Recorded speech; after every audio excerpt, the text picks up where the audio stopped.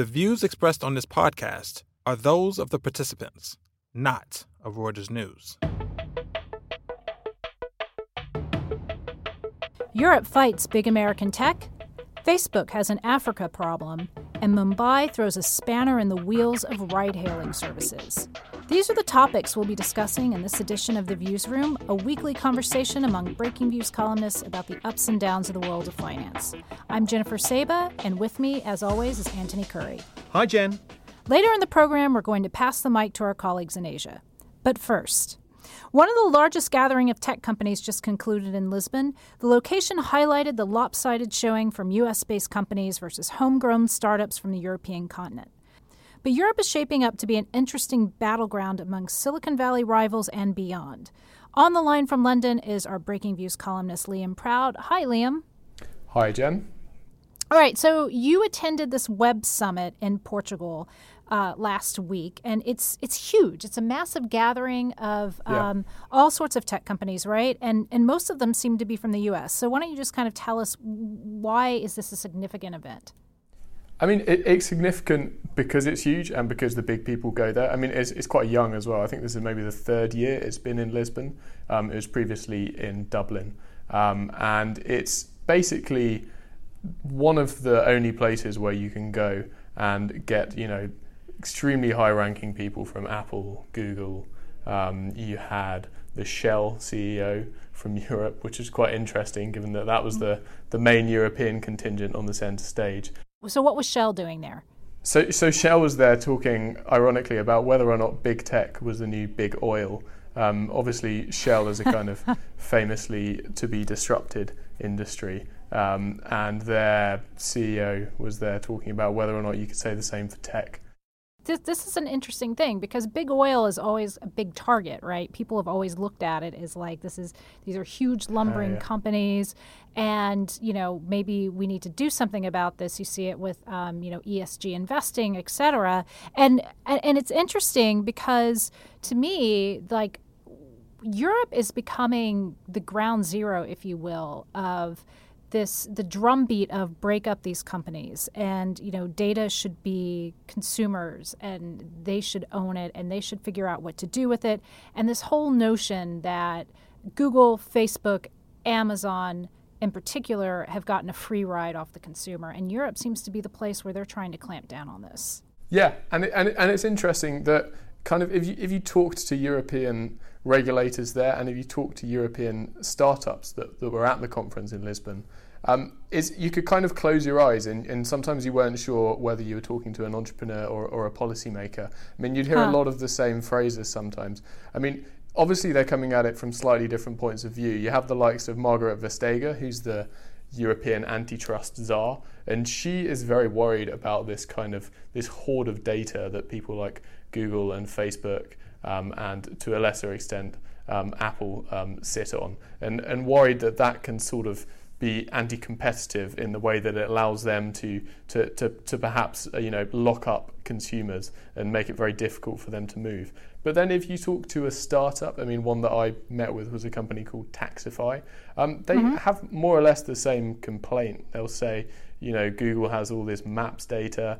It shouldn't be kept secret under lock and key in Silicon Valley somewhere. If it was out in the open, it would stimulate innovation. And when you put those arguments to regulators, they say, yeah, that's something we want to look at. I mean, we don't necessarily want to nationalize data, but we need to think about how we can kind of democratize all this a little bit. All right, so Liam, in your estimation, how much of this is sour grapes, and how much of it is true concern that this is a real issue? I would say it's about 50-50. I mean, it's difficult to see inside the heads of these regulators, right? And if you talk to them, even off record, they'll kind of go red in the face if you make it sound like this is a retaliatory thing or some kind of inferiority complex. But it's also it's hard to imagine them putting forward some of these proposals if some of the big, German and French and British and Italian and Spanish household name companies were being affected. That's that's my reason for thinking that partly it's a kind of tit for tat kind of thing. But on the other hand, the policies have a lot of sense behind them, and you will find, not just European corporates kind of, aligning with them. The Apple CEO Tim Cook has talked a lot about this data industrial complex, and it's easy to see that as him putting the boot on a rival like Google a little bit, which is probably going on. But it's not just kind of European sour grapes. Yeah, your point about Tim Cook is a really interesting one, because you're starting to see this argument waft over the pond, if you will. And, it certainly is coming up in the U.S. in terms of regulations and in Congress, and they're starting to take a harder look at this. And what I also find fascinating is that Silicon Valley is turning on itself. And Tim Cook and his remarks in Brussels, I think, is, kind of exactly exhibit A of this.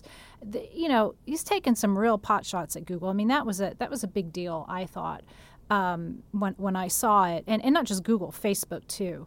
And he's trying to say, hey, listen, we don't use your data for money in terms of like advertising, which Google and Facebook do. Which I mean, I think he's right, but I think let's not give him too easy a ride. I mean, when I was in Lisbon, the irony wasn't lost on some people that there was an Apple executive there, kind of making this case that Apple's different to the rest of the tech giants, which was happening at the same time as finance ministers were meeting in Brussels across Europe to try and work out how to tax tech companies properly. In their view, Apple is one of the worst offenders there. On the other side of things, you also have this big problem that people in Brussels talk a lot about, of the dominance of app stores. One grievance that companies like Spotify have raised is that they're effectively distributed by one of their major competitors, and a lot of their revenue ends up going to Apple. So Apple kind of wins, whether or not its Apple Music service wins. And there's a lot of nervousness that so much digital business happens through these big online intermediaries, and Apple is certainly one of them because its app store is so dominant. But at the same time, that also applies to the Google App Store, called Google Play, and any company that's doing business through Amazon is also in that kind of crosshair.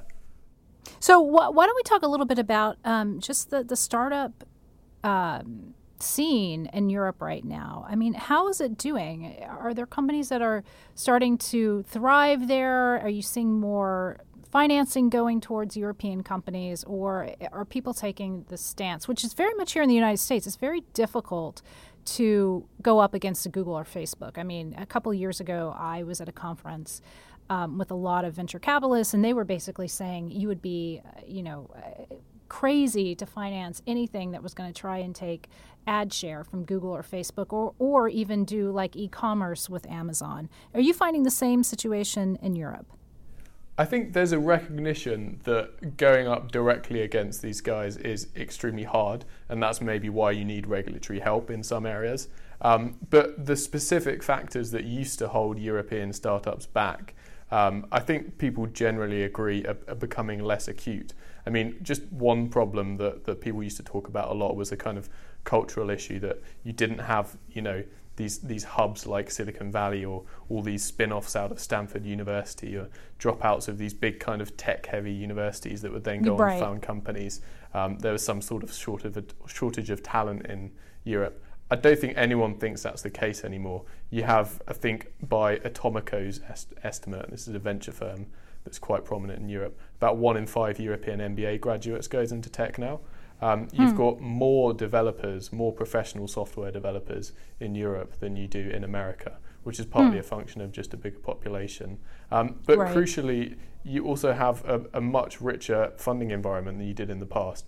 It's still nowhere near the level of maturity of the American venture funding ecosystem, but in the first 7 months of 2018, there was $11 billion for European VC funds raised. Now that's a big number. It's also a lot more than they raised in the whole year for any period between 2008 and 2015. So the rate of growth there is extremely fast. Okay, so progress. But you probably still need a regulatory helping hand if you're gonna be fighting on a level playing field with the American big tech companies. Okay, well, Liam, thank you so much for your time. We appreciate it, and we know you'll be following this closely. Thanks very much, Jem. Facebook's inability to police fake content on its network is well known in the United States, not least for the controversy of Kremlin-backed agents manipulating ads and news to sway voters in the American elections in 2016. Today, though, we're turning to the African country of Cameroon. A fake video there has fanned the flames and a military crackdown has ensued because of it, not unlike the situation in Myanmar earlier in the year. Ed Cropley is joining us on the line. He's a South Africa columnist. Well, actually, basically all things Africa, Ed, I believe. Welcome to the show for the first time. Thanks for coming on. It's a pleasure to be on the show. So, Ed, tell us, what exactly happened here with this fake video? I believe it got people thinking that there was a degree of cannibalism going on. Well, there's been a political schism political and social schism in Cameroon for about 2 or 3 years now. The country used to be a German colony, and then after the First World War got carved up between the English and the French, and so split into two, effectively, one Anglophone region of about a quarter of the population and the rest being Francophone. And by and large, they've got along fairly well. But in the last couple of years, the English have started to feel rather put out and oppressed, and have started to rebel, especially over the use of French teachers to teach English in schools. And the government in Yaoundé, the capital, has really started to crack down on this. And this video sort of really fed into that mix. It purported to show a big pot of human flesh being cooked on a fire by an African man with the long stick, and he was purported by 1 or 2 users of Facebook in Cameroon to be an English-speaking separatist. To Cameroonians, he immediately struck out. It was blatantly obvious this guy was a Nigerian, and it turned out, of course, that the footage came from a film set in the famous Nigerian Nollywood film industry. Right, so this then, the problem grew pretty rapidly. It stayed on Facebook's website, as I understand it, from the Reuters news story that sparked our interest in this for quite some time until it was finally taken down. And that's the crux of where your story's going, isn't it? Is what exactly does Facebook do to combat all of this? But let's step back a bit from that. I mean, how has Facebook become so big in Africa that this is such an important thing? I mean, web access isn't particularly easy to come by in a lot of the continent, is it? But Facebook came along and said, we'll give you free access to the internet, but you just have to go through the Facebook portal. And Africans signed up to this by the million, literally, because it enabled them to contact their friends online. It enabled them to get past poor mobile networks, or indeed landline networks that are virtually non-existent. And so suddenly they're opening up an entire continent online for free. Indeed, many Africans access the internet only through Facebook, and you hear lots and lots of anecdotal stories about Africans who believe that Facebook is the internet.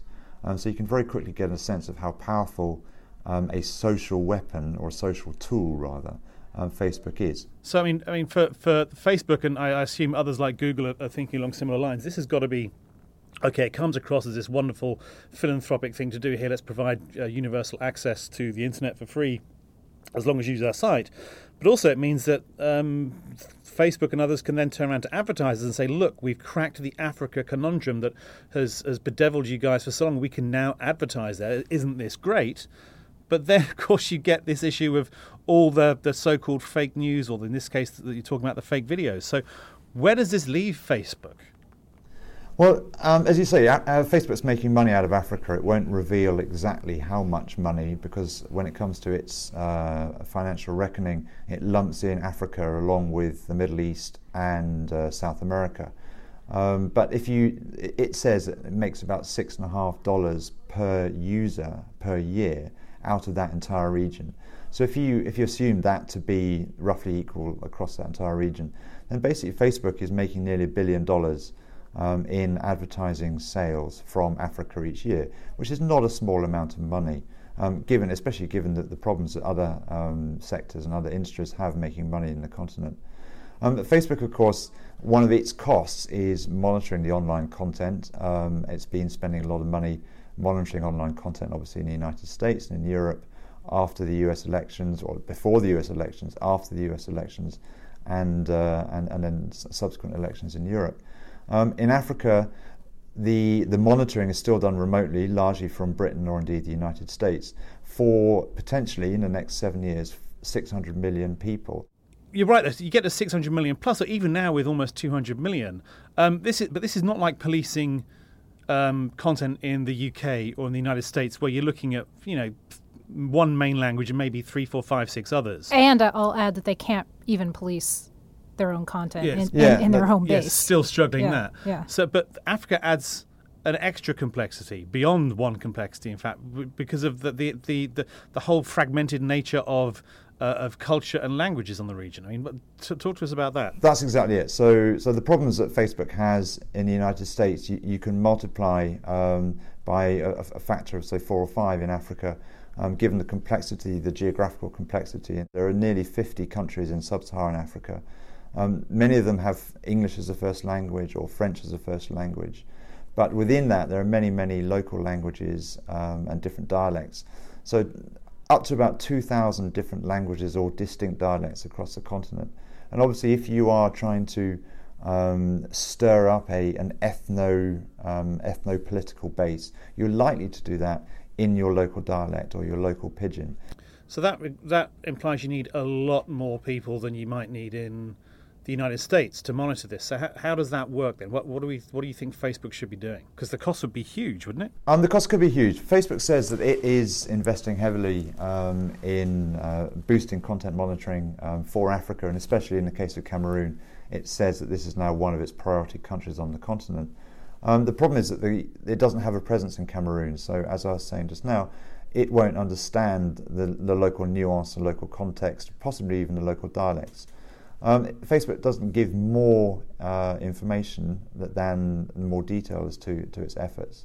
So the only real thing we've got to go on is what it did in Myanmar, in Southeast Asia, where Facebook was forced to recruit 100 local monitors, Burmese language monitors, after a sort of online hate campaign via Facebook against the Rohingya Muslim minority.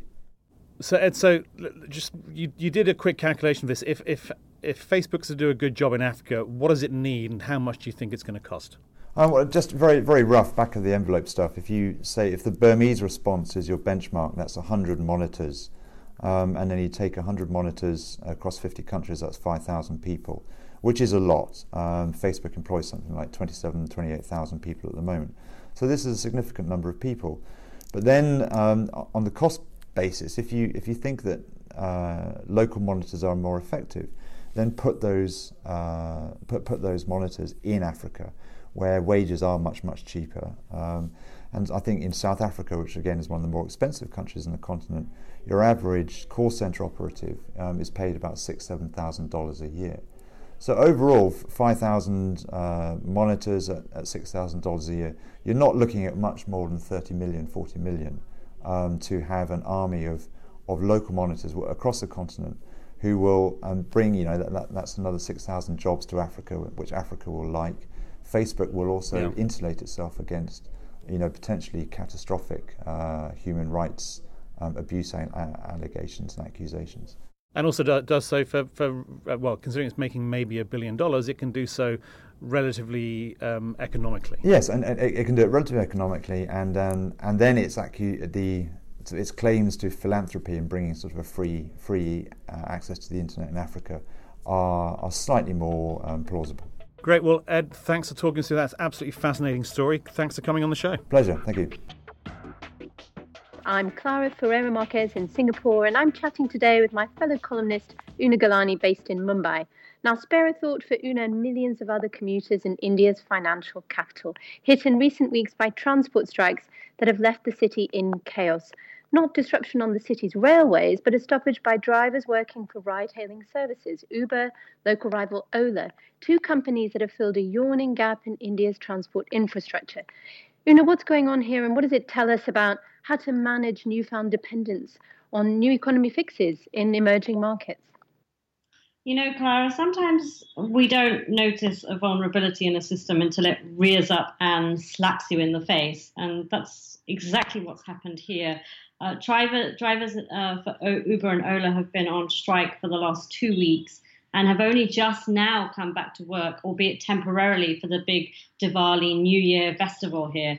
They are extremely unhappy. Fuel prices have absolutely rocketed, are up 20% this year, and they just want higher wages. Well, not wages, they're not paid wages, of course. They want higher fares and minimum payments for shorter trips. I mean, the disruption has been really intense in a city that simply doesn't have a modern, established public transport system. So it's left office-going commuters like me resorting to pretty sketchy means to get around.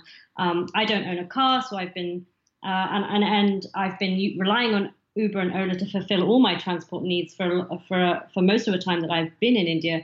But I've now been having to take a tuk-tuk on multi-lane highways or trying to board these really overcrowded trains, which can be pretty scary because they race through the city with their doors wide open. So, you know, it's really like going back in time. And essentially, I think we've realized in Mumbai that in the last 5 years or so, many parts of this vast emerging market have just become awfully dependent on these firms, and they are essentially providing the services of a critical public utility without any kind of regulation. And you know, that's just been the big realization I think that everyone has been hit by this week. So are there actually suggestions in terms of how to regulate it? How can you regulate a ride-hailing service? It's a difficult one. I mean, it is possible to say implement a minimum fare for any journey, for a short journey, or to put a minimum on the amount per kilometer that you will charge for the trip. And of course, you can always give the riders just a bigger cut of the actual total fare, because Uber or Ola take around 20-25% say of the money that we pay. And so that's the commission. So you could also tweak that a bit too. And you can also, there has been discussion about a fuel-based price index. So that would also take account for the sort of violent swings in commodity prices. So there are potential ways that you can, at least provide a base at the bottom end of things. Well, it also looks, from the outside at least, very much like a market held hostage by companies that have grown very fast and that have pretty much unsustainable business models at the moment. Both of them, Uber in particular, is talking about a listing. And what impact does all of this have for that? And indeed for this discussion that we've had for quite some time now, the potential combination of Uber and Ola, given they share an investor in SoftBank? Well, look, you're right. The crux of this problem is that these firms handed out huge subsidies to win market share. And it worked, right? So drivers gave up their salary jobs. They took out car loans. They earned over $1,000 a month. And that is a huge, that's like more than half the per capita average income in the country. But now Ola and Uber are trying to make money, and they're handing out less incentives. And so drivers are earning about a quarter or barely half of that amount now. This is like 3 or 4 years on from when these companies first came into the market. I mean, I would say that India accounts for a large part of the excitement around Uber, and it's probably worth more than 1/10 of its $70 billion market value. And I guess I would base that on Ola's mooted valuation. That's worth around, it's a bit larger than Uber in India. It's kind of worth around $6 billion. So, it's a double-edged sword for investors. They want to see these companies turn a profit. Ola's losses in India last year were about 700 million. I think Uber would have been somewhere in a similar range. But if in trying to do that, they disrupt cities, then they are likely to get slapped with tighter rules that could ultimately cap how much they make. So they're kind of in a very sort of fragile and delicate place at the moment. So what lessons, we've seen ride-hailing here where I am in Southeast Asia. We've also seen an explosion of ride-hailing, very much for the same reasons. They're fixing a problem. There wasn't an easy way to get around, and these companies have really filled that gap. What lessons can this region, for example, take from India? Look, things still haven't settled down here, so we'll have to wait and see how things play out in Mumbai after the holiday period.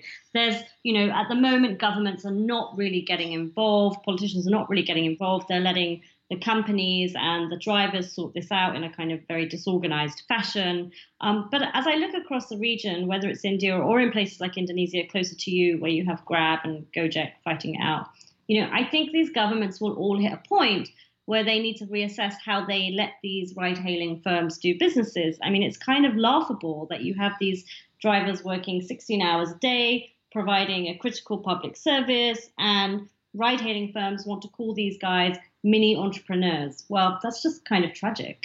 Thank you very much, Una. Thank you, Clara. That's our show for this week. I'd like to thank all of our guests, Liam Proud, Ed Cropley, Clara Fiera Marquez, and Una Galani.